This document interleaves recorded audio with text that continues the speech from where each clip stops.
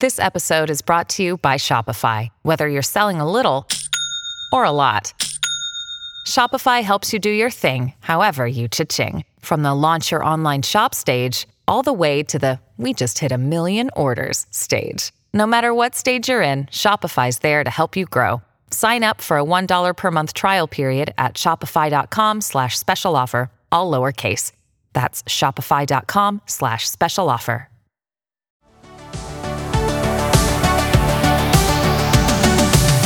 Welcome to the Dr. Raj podcast with Dr. Raj Dasgupta, a show all about educating patients, students, and aspiring doctors about better patient care. Dr. Raj is a quadruple board-certified physician and associate professor at the University of Southern California. He was a co-host of the TNT series Chasing the Cure with Ann Curry, as well as a regular on the TV show The Doctors. And now, here's our show.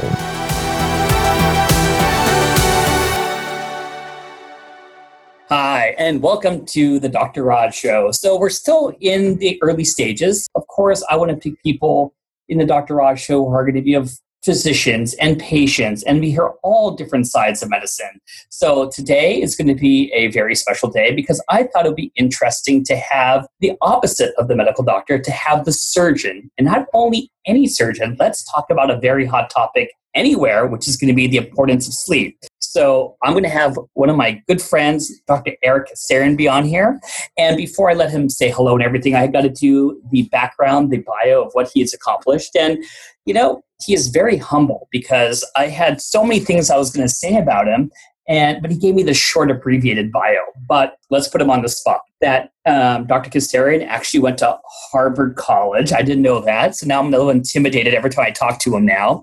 And he graduated magna cum laude. So very impressive. He went up on my liking list quite a bit. And from there, he actually did medical school at Penn. And why did I bring this up is because I don't know if you know this, my wife went to Penn. So a very special connection right there. And last but not least, not last, but he also is Alpha Omega Alpha. And that's something that I'm also part of that association. So that's one thing we share in common. Besides that, here's what I wanted to mention about Eric. He's the professor and vice chair of USC, the Caruso Department of Otolaryngology, the head and neck surgery at Keck School of Medicine of USC. He is a leader in the surgical evaluation and treatment of obstructive sleep apnea and a past president of the International Surgical Sleep Society, the world's main organization in the field. And without further ado, here is Dr. Eric Kezirian. Thank you for joining us. Well, Raj, it's great to be here. Always nice to talk with you, and guess you got some things out of the dark ages there. How does time fly, Eric? We've been friends for almost 7 years now. Is that how long you've been here? 7 years at USC? Absolutely, yes. Right on the dot. Did you know I was coming to USC, so you followed me here so we could team up together? You could run, but you cannot hide. No, but so anyways, the way I kind of wanted to do this conversation was start off general because a lot of my listeners here, some are med students, some don't know what path they're going to take before they start a residency or where they'll lead them. So my first question for you is a good one. So we're going to call it ENT, so I don't miss up the words otolaryngology all the time. So why did you do ENT in general? And even can you mention why surgery? Why not be like me? Why not be a medicine doctor? What was your decision making there? Well, everyone chooses fields and really chooses paths in life that resonate with them. And I didn't even think I was going to go to medical school until Really? Junior year of college. I decided that this is what I wanted to do. And I was an economics major, and I'd actually went to economics grad school for a year, but I knew I was going to go to medical school. And by that time, and really, the chance to directly work with people and taking care of problems that I felt were meaningful to me. And it's worked out to be great. And so in medical school, we actually, at that time, we were required to have a 1-week rotation actually in otolaryngology for every student. And the idea behind that, and I'll make my little plug for the people, basically a huge proportion of medical visits, especially even in emergency rooms, but also in pediatrics, of course. But so many things are related to the head and neck. And so the idea behind this requirement was to have everyone become pretty comfortable with examining someone, looking at someone's ears, whether that was going to be your field or not. And so it's actually early in the week, I thought, it's not really such an interesting field for me. But somebody, mentioned that it was actually a pretty nice field that had a nice variety of things and really had a good, I don't know, they like oftentimes you look at the people that are in a certain field and they say, the otolaryngologists are some of the happiest surgeons in the hospital, they're some of the happiest doctors in the hospital. And so it says something about the field. Either it draws those people or it allows them to either be happy or remain happy, something along those lines. And so as I thought about it, I signed up for an elective a full month after that, and I thought it really, it was a good field for me. And it was during that month, actually, where, funnily enough, University of Pennsylvania at that time had, as part of what they call the pulmonary pathophysiology, second year of medicine, you actually learned about sleep. And we learned about it in neuroscience as well, in our basic science curriculum. And we went to the sleep lab, and it was a long time ago, so sleep studies were still recorded on paper. I looked at that, and I had my own personality, and I saw that one person's sleep study was basically a huge stack of the old-fashioned printer paper where you have like perforated tabs on the sides. Yeah. They're circling all the breathing events, and I thought, there's no way that I have the patience to sit there and go through one of those, flipping page by page. Of course, now it's done electronically, but I thought, well, sleep is fascinating, but probably not a good field for me. And it was during the month of otolaryngology elective where I spent time with a guy who's become a good friend of mine, was a mentor when I was at University of California, San Francisco. He did a sleep apnea surgery case. And at the time, there was primarily only one procedure available. And he basically said, we got CPAP. When that doesn't work, that's when you think about some other stuff. And I basically asked, so how well does it work? He said, it doesn't work very well. I said, it's a really common problem. For people that can't wear CPAP, we need to think about something else. And we have one procedure that doesn't really work well. I think we can do better. And so I basically always felt that I was going to be involved in research. And that was what really thought there was a lot of low-hanging fruit. And certainly we don't have all the answers now, but hopefully there's been a lot of progress in the last 20 years or so since I was actually more than 20 years since I was a medical student and thought about sleep when I was applying to residency, which at that time was super unusual that someone would think about sleep surgery. I basically was thinking about pediatric otolaryngology and sleep surgery, and I chose one of those two fields. Now, do you have to do a surgery year before you go into ENT, like a first year of just general surgery? Right. So the residency programs have changed a little bit since I was going through my training. It used to be that you had a 1-year general surgery internship, which is a general surgery internship. You could end up doing all sorts of things. I mean, I did 2 months of orthopedics. Oh, okay. Try to throw in a little neurosurgery, a little bit of, things that would be more directly relevant. But I was doing orthopedics and doing foot and ankle surgery. Far from the nose and mouth. Yeah, I mean, it's like completely, totally unrelated. But basically, now the internship has become more, like in many other fields, it's become a little bit not only shorter in terms of the non-otolaryngology aspect of it, it's more like 6 months. You have 6 months of otolaryngology, 6 months of other related fields that are more carefully, I guess, selected to be applicable to. That makes sense. Now, I want to go back and you said that, how happy you are kind of reflects the specialty you go into. Now, I can think that I want everyone to know that you're unique because you're a very pleasant person to actually interact with. And I can't say the same for all the partners in ENT. They're always happy and smiling all the time, but you are a wonderful person to talk to. But I will say this much for people who want to go into the field is that I've asked you so many questions being a father, not even related to sleep apnea, about how practical ENT is, that people are motivated.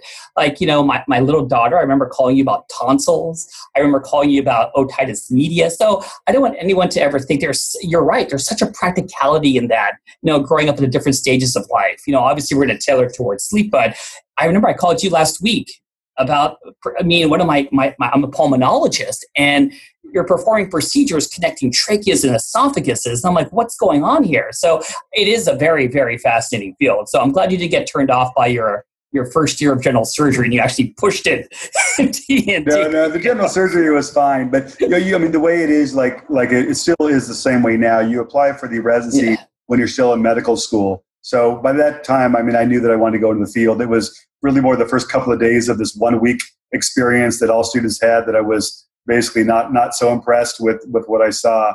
And basically it went from there. But by the time you applied, it was a combined thing where you knew you were doing your internship. For me, it was the same place where I did my residency. And so it's something that by that time you're sort of a little bit locked in. I mean, you could obviously, leave your program, but you're pretty much all set for where you want to do when you start with the internship. Now, and so everyone understands that, Dr. Kezirian is double boarded. He's just not an awesome ENT doctor. He's also boarded the same way I'm boarded in sleep medicine. So my question to you is, there's a lot of things in sleep out there. There's some narcolepsy, there's some parasomnias. What is your favorite thing? It's a loaded question, but what interests you the most about sleep? Was it really just the surgical aspects, or was there something else besides that interested you in sleep medicine? Well, I mean, I think that, I've passed the boards without doing a formal sleep medicine fellowship. It was when the board in sleep medicine was started over 10 years ago. You had this opportunity to do that if you were practicing sleep medicine. So I did a little extra, training, and then studied for the exam. And I've recertified and all those important things to do. But I think about it is I have enough knowledge to be dangerous, but I know enough to recognize things when they're coming up. And I think that for a surgeon especially, really the key is to know when there might be other explanations for why someone is having all these symptoms like sleepiness or fatigue or something else going on, and to make sure that you don't just have the hammer to look for nails, that you want of course. comprehensive standpoint. And so I refer patients to you, as you know, of course, that have these other kinds of sleep disorders because you have so much more expertise in really treating these conditions. I use my fund of knowledge to recognize these conditions and direct them to someone that is better able to handle some of the nuances and has more experience with whether it's medications or other kinds of treatments. It's really someone else that has the true expertise. That's enough to really take them over the finish line, I guess, to really appreciate these things as well as treat them. So here's a good question I wanted to ask you. So when do you think a person should see a ENT doctor for a sleep disorder versus should it always be, and we're going to assume we're talking about sleep disordered breathing. We're going to assume we're talking about 30 million plus people have obstructive sleep apnea. Do you think it should start with the sleep doctor, the medicine doctor first? Are there any times where maybe they should see you first? What do you think? How should that be initiated? Well, I mean, I see people as an initial evaluation all the time. So I think that, like with anything, I mean, obviously medicine has become a little bit over-specialized perhaps, but I think that as long as someone is doing something enough to do it properly, then I think you're in good hands. So if I see someone initially and I do a pretty thorough check, ruling out other sleep disorders, and think that we're considering sleep disordered breathing, so snoring and obstructive sleep apnea, I can order a sleep study. And of course, we work closely together all the time with the sleep center and getting sleep studies. And obviously, I've taken it as being a real part of my practice, not just thinking about surgery only, but of course, we start with conservative options. The really conservative stuff like sleeping on your side or stomach, alcohol within 3 hours of bedtime, weight loss, all those kinds of very important things. And I think that, as far as initiating positive airway pressure therapy, for people that are relatively straightforward or even maybe just a little bit complicated, I can do that. Certainly, I mean, I see people that need a little bit more advanced approaches for positive airway pressure therapy. And of course, for them, I have no qualms with, again, getting them connected with the real experts that can do that better than I can. Yeah. So, this is it's a curiosity question. So are you doing a lot of home sleep studies yourself now? Are you just waiting until they see Dr. Raj at the sleep center, but are you just getting those sleep studies yourself? I mean, how are you approaching this? No, I'm ordering myself, and that's why, I refer to, you all the time for sleep studies at the center. And I order the test, but I don't do the test. I don't read the studies myself. I mean, I've done that in my training, but this is what we have a partnership. I do work with sleep medicine doctors that have, referred me patients. And so, I'll be sending patients back to them if, when they've come from them, of course, as well. So it's something that I work with other centers as well, but I order the studies all the time. I don't actually read the sleep studies, so I'm not looking at the actual data that are collected during the studies myself. I looked at your website, which is a great website, by the way. And so I got some questions from your own website. So I want to hear you answer these ones. So, basically, when we think about obstructive sleep apnea, I think you mentioned it already, is that, lifestyle modifications, of course, positive airway pressure, we refer to as CPAP, So I do have two groups of patients. One that snore, and I guess once you do a sleep study and you realize, hey, it's not sleep apnea, and I think the old joke is kind of like, well, I guess you're not going to die from snoring your bed partner will, you know what I mean? But so my question would be, so when we talk about surgery for snoring, can you kind of elaborate what are some surgeries for snoring? And also, I commonly have a group of patients that may need surgery for their obstructive sleep apnea because the PAP didn't work and there were some reasons to treat them. So my question to you is, do snoring and sleep apnea surgeries, what are they? And do they actually work? What do you think? Well, so there's a whole range of procedures that exist from very low impact, what we would consider minimally invasive procedures. There's still procedures that can be done in the office under local anesthesia that actually have relatively low pain involved, usually a couple of days of some pain pills here and there, narcotic pain pills, but not major intense recoveries. But of course, we have some things that are very intense. And there's some things that I don't even do anymore, like jaw advancement surgery. I used to do that. So it's something that there's a pretty wide range. And I think that when people say, what is your favorite surgery for sleep apnea, which you're not asking, but some of my colleagues, what I say is that there's no one procedure. It's really what we've learned and really what motivated me, not just getting into sleep surgery, but coming out of my training. I heard some talks about, newer, well, to me new, I'd never heard of them before, techniques about how we understand what is actually causing someone's obstructive sleep apnea in particular, but can also be used for snoring, but really trying to get a handle on how we choose from what now is a wide array of procedures. It used to be just one thing, but now there's a wide array of procedures that not just, take a sledgehammer to put a nail in a 2x4. You really want to tailor your treatment to really get effective results, but also not be over aggressive.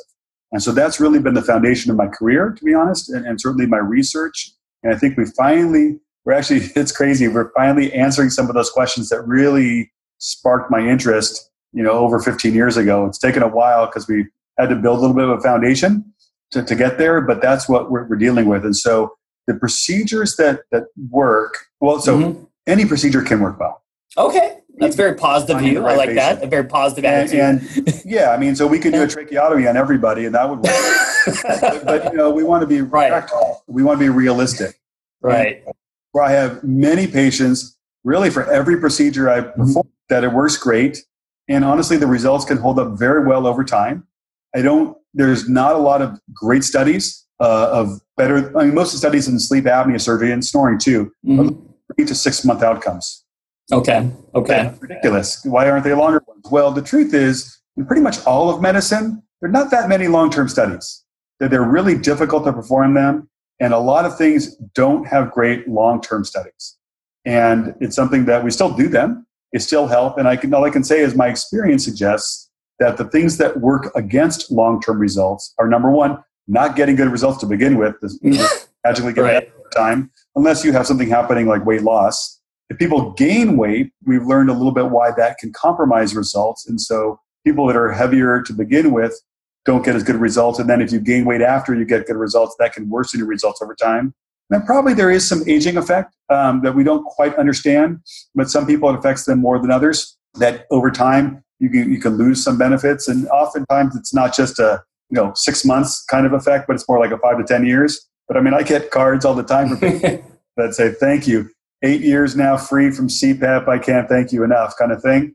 And they had one person that is, that writes that card, that's, radio frequency, which is one of these lower impact procedures, and they got a great result. And so all I can say is that the few studies that are out there that are looking at sleep apnea surgery results long-term have basically shown that with old-fashioned single, this era of one procedure only for everybody, which really, I don't do that procedure anymore at all because it's probably not the best procedure. But they say, here's 15 years later, we've got a lot of people that still have sleep apnea.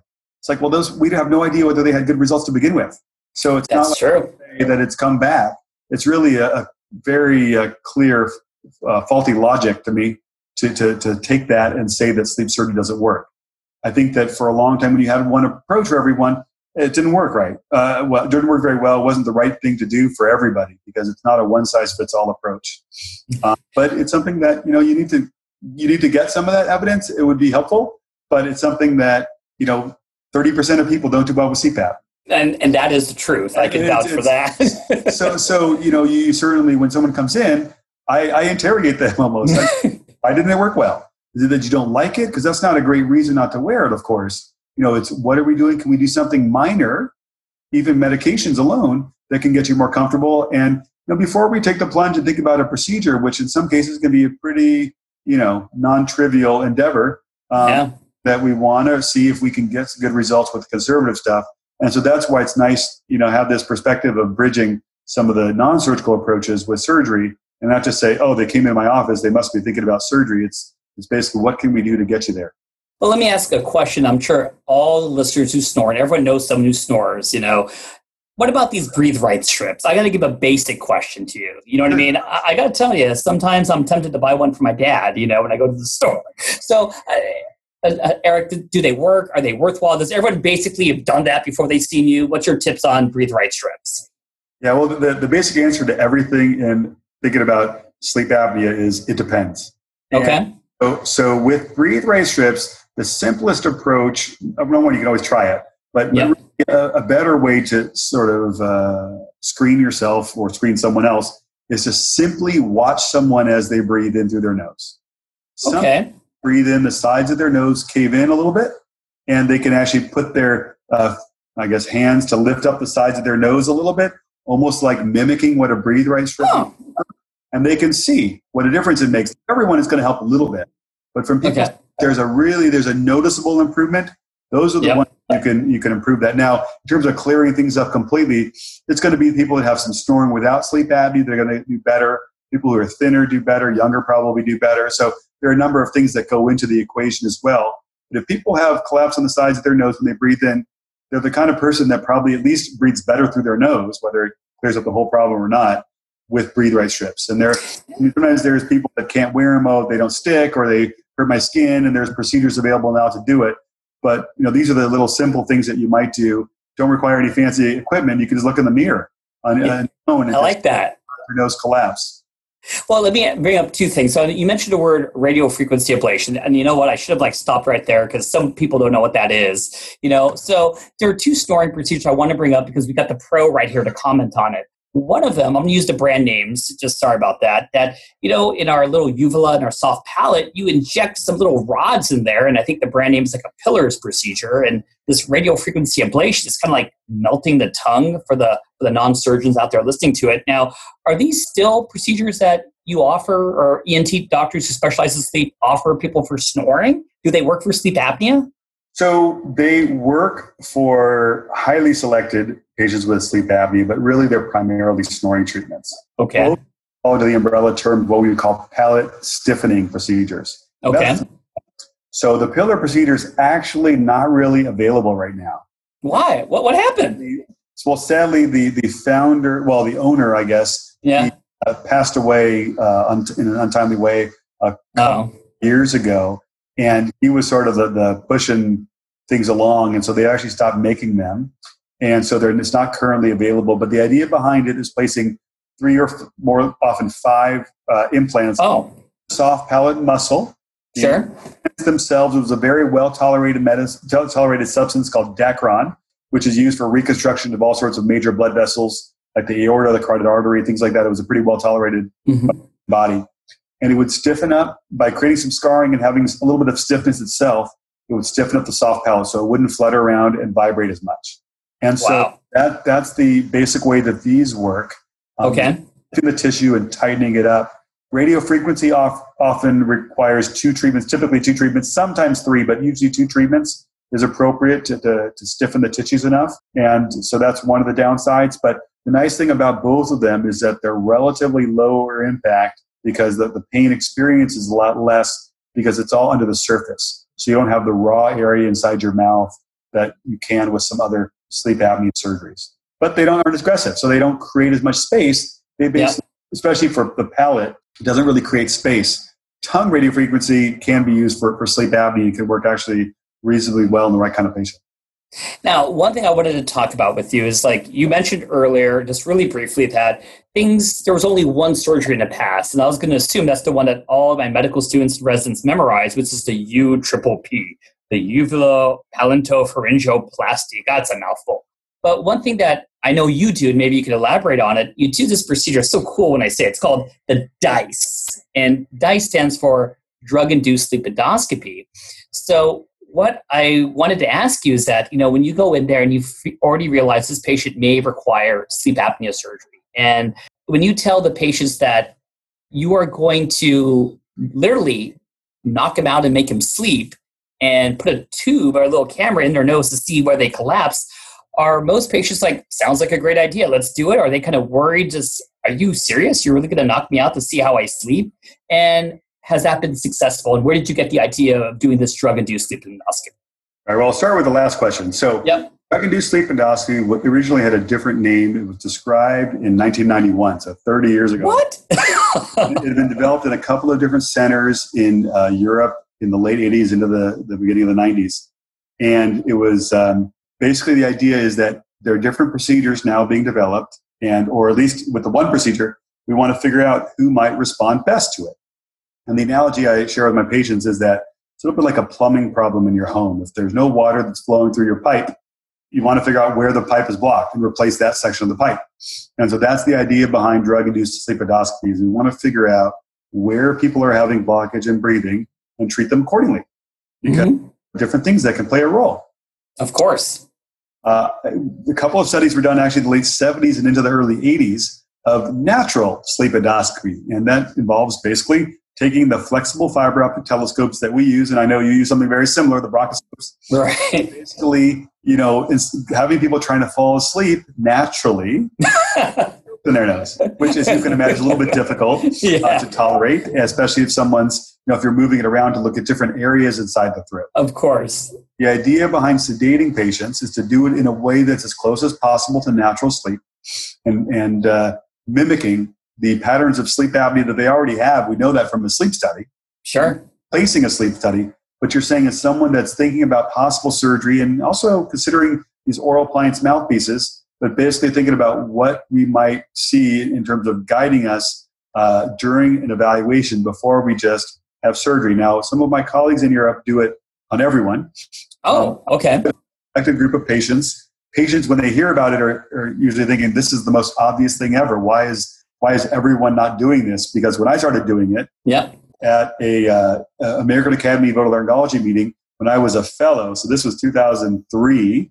Okay. This German surgeon who's now become one of my good friends and a colleague, and basically gave this talk, and I was fascinated, and I thought it just made complete sense. And so the question we asked was, how much does it improve things? What does it tell us? What are the most important things about it? And this is what's taken us a little while to sort out. Not necessarily not with that German colleague and another colleague from Holland. We developed what's called the VOTE classification system, which is probably the most popular way of saying, what key structures are playing a role. Okay. Velum, which is a fancy name for the soft palate or the roof of the mouth. Okay. For the oropharyngeal lateral wall, so basically the sides of the throat. T is for tongue, and E is for epiglottis, which is like a trapdoor structure that goes over your voice box so that when you swallow, things don't go down the wrong way. So you would actually take out the epiglottis? Well, we'll talk about that. These are the four structures that can play a role, and we have different procedures that may target these structures. Okay, right. And so you say, how bad is it? How much of a role is this? And you don't do necessarily surgery on the palate only if the tongue is really a big part of things. You've got to think about how you're going to get the whole space for breathing open.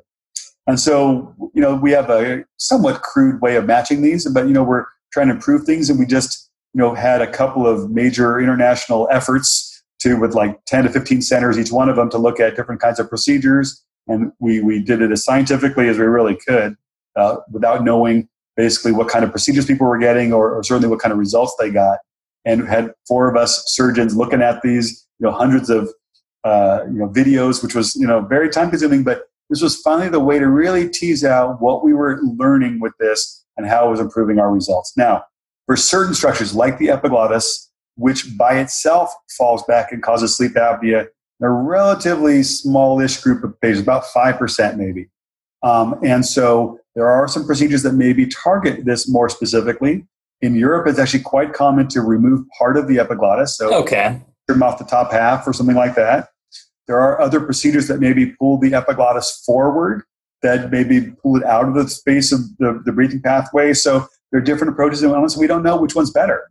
But we're learning more and understanding more, and I think we've in the last couple of years, actually a couple of our fellows have led these studies through our center, but we've got everybody together. We've had support from the Sleep Medicine Foundation as well as Otolaryngology Foundation to really do these kinds of studies to really try to advance things over what we've been doing so far. Wow. And, for the listeners, so why I'm like, wow, you're taking out the epiglottis. Well, it comes down to anatomy really simply, is that the epiglottis covers my esophagus and my trachea, so I won't aspirate. It's one of the main things of the epiglottis. I wonder if they're like coughing and choking all the time without that epiglottis there. And it worries me. But once again, it's a partial. I like the one we said you're pulling it. I like that one. That one sounds to be the way to go a little bit. I like that one. It may be. I mean, for all these things, trouble swallowing, including, coughing with liquids or solids is a risk. They're not high risks. Okay. Really pretty low risk. And in fact, it's something that, for cancer patients that are getting radiation treatment, all sorts of things, they do great. And they get like much more involved resection of tissue. I don't. Well said. For a totally different reason. Of course. Saying that you want to obviously minimize risks. Mm-hmm. This is balance. So there's often a trade-off of some risk of trouble swallowing and things like that. And there have been studies that have looked at things like surgery of the soft palate and come out with these, not really headlines because it's not like they're in the New York Times or anything like that, but these findings of 60% of people have trouble swallowing. Well, that's sometimes these studies have looked at very detailed tests looking for a trace amount of basically liquid getting up into the back of the nose when you swallow, things that people don't even know are happening and certainly don't bother them. The short answer is, unless it's pretty substantial trouble swallowing, which is pretty uncommon, if people get good results with sleep apnea surgery, meaning that they can finally feel like themselves again, to trade that what can be 2 to 3 weeks of substantial pain for getting that kind of relief of this sort of, I guess, trapped feeling of sleepiness, fatigue, and obviously health concerns and snoring and all that kind of stuff. No, I agree. And for patients, when you mentioned about doing the DICE, you haven't had any roadblocks. A lot of them were actually enthusiastic, where they thank you for taking the effort, the time to pick the right surgery. Because I know it wasn't always like that. When I trained, there wasn't DICE that was commonly performed. So that was very impressed, being part of USC and a fellowship and having a partner, an ENT doctor like you, are taking these procedures that were not common across the country. So no roadblocks from the patient standpoint. They were happy with it. No, it's been something that it's really been, more enthusiasm. I think part of it is that there's a therapy out there called upper airway stimulation that stimulates what's called the hypoglossal nerve. And it's actually required before you would get it. So that's pushed a lot of people to do it. I probably was one of the real major proponents of it early on and really helped spread it. We've developed this classification system. We gave it the name of drug-induced sleep endoscopy. So we really sort of pushed it. But I've always been very cautious and very critical of things to say, like, really, what is most important? What are the important findings? Because not every little nuance of this, that, whatever is so key, at least according to our current knowledge. There's really some things that are much more important than others. And that's what we've helped sort out with these studies. So you kind of touched base on it. I was definitely going to go into this. So one of the procedures that you do after you do your drug-induced sleep endoscopy is something that you're mentioning, this tongue stimulating device. So when I do my internal medicine board review classes where I'm teaching, it always raises an ear. Everyone's like, what did you say when you mentioned tongue stimulating device? They think it's like a joke. Like, no, it's really there, So you are actually one of the people that has done quite a bit of these procedures. I could be downplaying it, but it's truly, we've shared patients together where the people listening, for people who would qualify there as maybe they have obstructive sleep apnea, they didn't, respond to CPAP therapy, and after a drug-induced sleep endoscopy, a decision was made. Literally everyone, if you could imagine, there is kind of like it's a device that's implanted under the skin on the right side of the chest wall, and one wire connects to the nerve that connects your tongue called the hypoglossal nerve, and there's a little remote, and literally that's what it does. So my question to Dr. Kezirian is, how did somebody even think about a tongue stimulating device? And can you comment about, have you had success in it And what are some of the tough things? I got a couple tough cases for you, but what is your take on it? And how did this come about? Sure. So it was actually, the idea is not new at all. The original work was started out with stimulating the tongue muscle with just little wires going into the tongue in animals and then in humans. And then they built on that with stimulating the nerve, this hypoglossal nerve that controls tongue movement, and showing real improvements in not only space for breathing, but also amount of air coming in and out. And then it led Medtronic, a major medical device company, developed a device in the 90s that was doing this. And the device, it worked okay. They were not selected. There weren't that many of them, but they had some people that really responded well. But the devices actually broke down, and they decided to not pick it up and troubleshoot and sort out the problem. So major patents actually ran out. And at that time, 3 different companies picked up the idea and developed slightly different approaches, but to doing the same kind of thing. And one company has a product that's now available in the United States. It's this upper airway stimulation. The company is Inspire Medical Systems. We was the first surgeon. We were the first center in the Western United States to offer it to patients. That's right. It's been a nice thing, not for everyone with sleep apnea, but it's been a really nice thing. You have to go through specific testing and their criteria for whom it would people be eligible, because it's somewhat expensive. And it's basically, the company doesn't like it when we refer to it like this, but it's only pacemaker. And so it's a tongue pacemaker that moves the tongue forward, and it's got a different couple wires that connect to it that not only allow you to stimulate the nerve that controls tongue movement, but it also does it in sequence with your breathing so that it moves your tongue forward when you need your throat open, which is when you're breathing in. And so basically that's how well it works, and it works well. It's not perfect. The results have been pretty solid. There are 5-year results that show about 2/3 of patients do really well with it. There are some challenges to it. And I think that, honestly, I see a lot of people, not only my own patients, but people come from other centers if they haven't done well with it. So we've got a fair amount of experience, and I've written on my silly little blog about what to do if you don't do well with it. And the first thing is don't give up.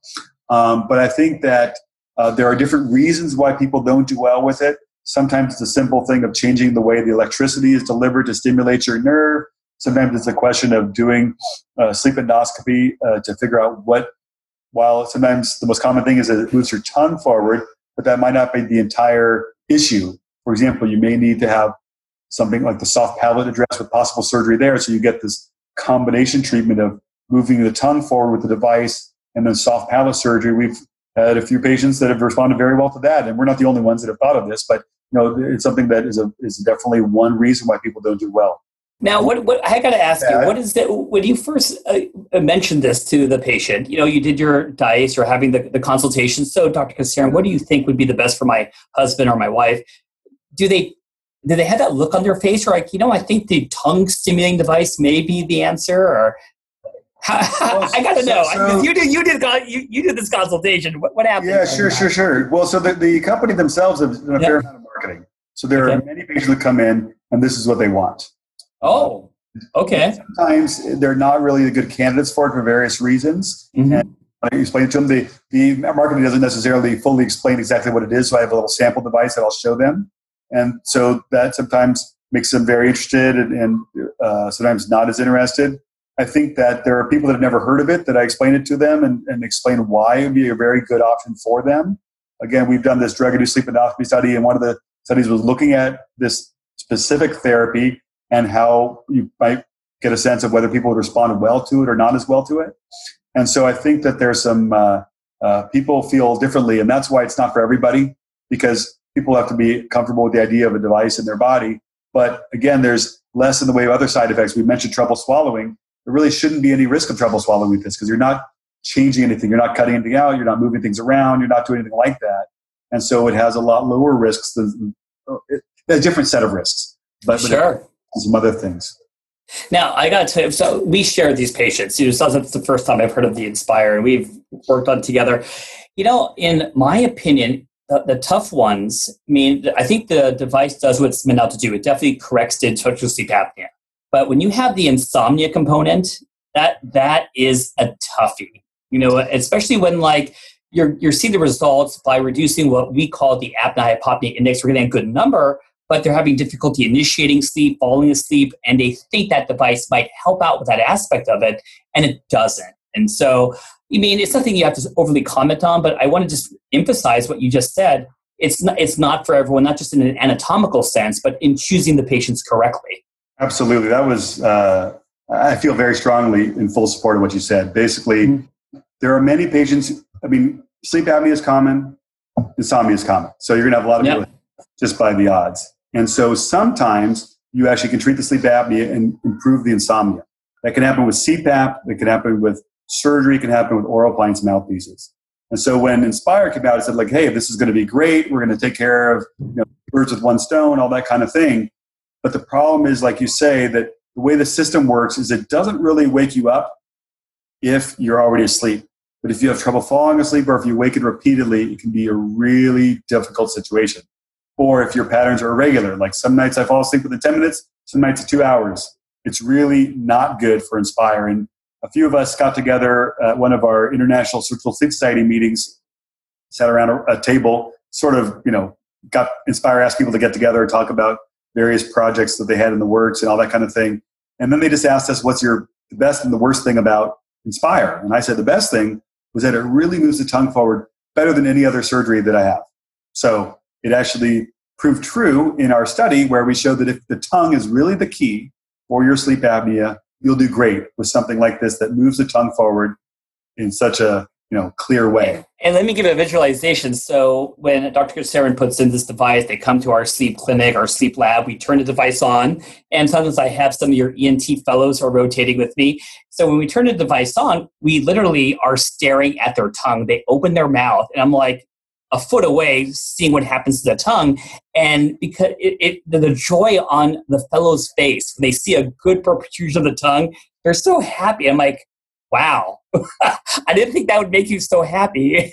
But you're right. You know what I mean? It's just one of those joys being hands-on. I'm sure being a surgeon, when I see the final product, when it happens, we've tested. I want to be you. Well, no, I mean, we tested in the operating room. So when we do the surgery, it's working. And then it's a month later, it'll be turned on and it's still working. It's good. You know what?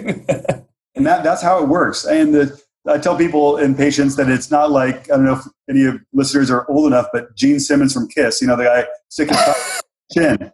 It's not quite like that. It's really just basically if you open your mouth, it'll go a little bit past your teeth, but the back of the tongue really moves forward. And I thought that that's really what it does great. But what I said when we had this meeting was that the real Achilles heel of Inspire is insomnia.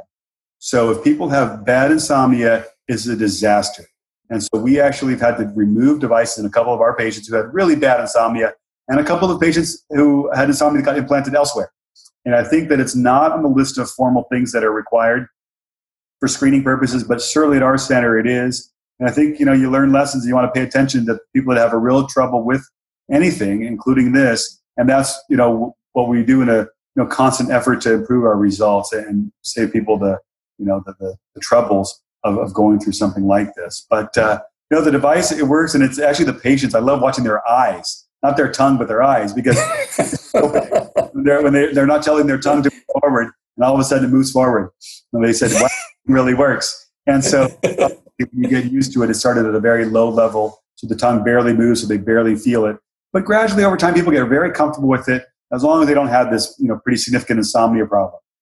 No, and the field, sleep medicine in general, is so advancing in that I feel like a lot is becoming device oriented. And so for those who don't know, beyond the Inspire device that we just were talking about for obstructive sleep apnea, there's actually devices we implant for something called central sleep apnea. So things are just changing all the time. It's not just, well, here's your mask and lose some weight. There's so many options out there now. But I wanted to ask you this question. So here, what is your take on the dental device? Because we're talking all about surgeries. We're talking all about CPAP. I want to say one last thing about, are you a fan? Do they work? Where do you fall on the spectrum of that? So there's a lot of completely unproven dental devices that are out there that are claim to expand your jaw in adults, to expand the jaw. There's something called the DNA appliance, the ALF, all sorts of a whole slew of things. And actually, a couple of us, some major players from around the world just had a paper accepted at one of the major, the Blue Journal, one of the major. Oh, okay. Talking about how these manufacturers and some people are preying on these patients who are often desperate and charging, tens of thousands of dollars for things that are completely unproven. So that's not what I think of when I think about dental devices. I think about things that are much more carefully studied, these oral appliances that basically hold the lower jaw forward.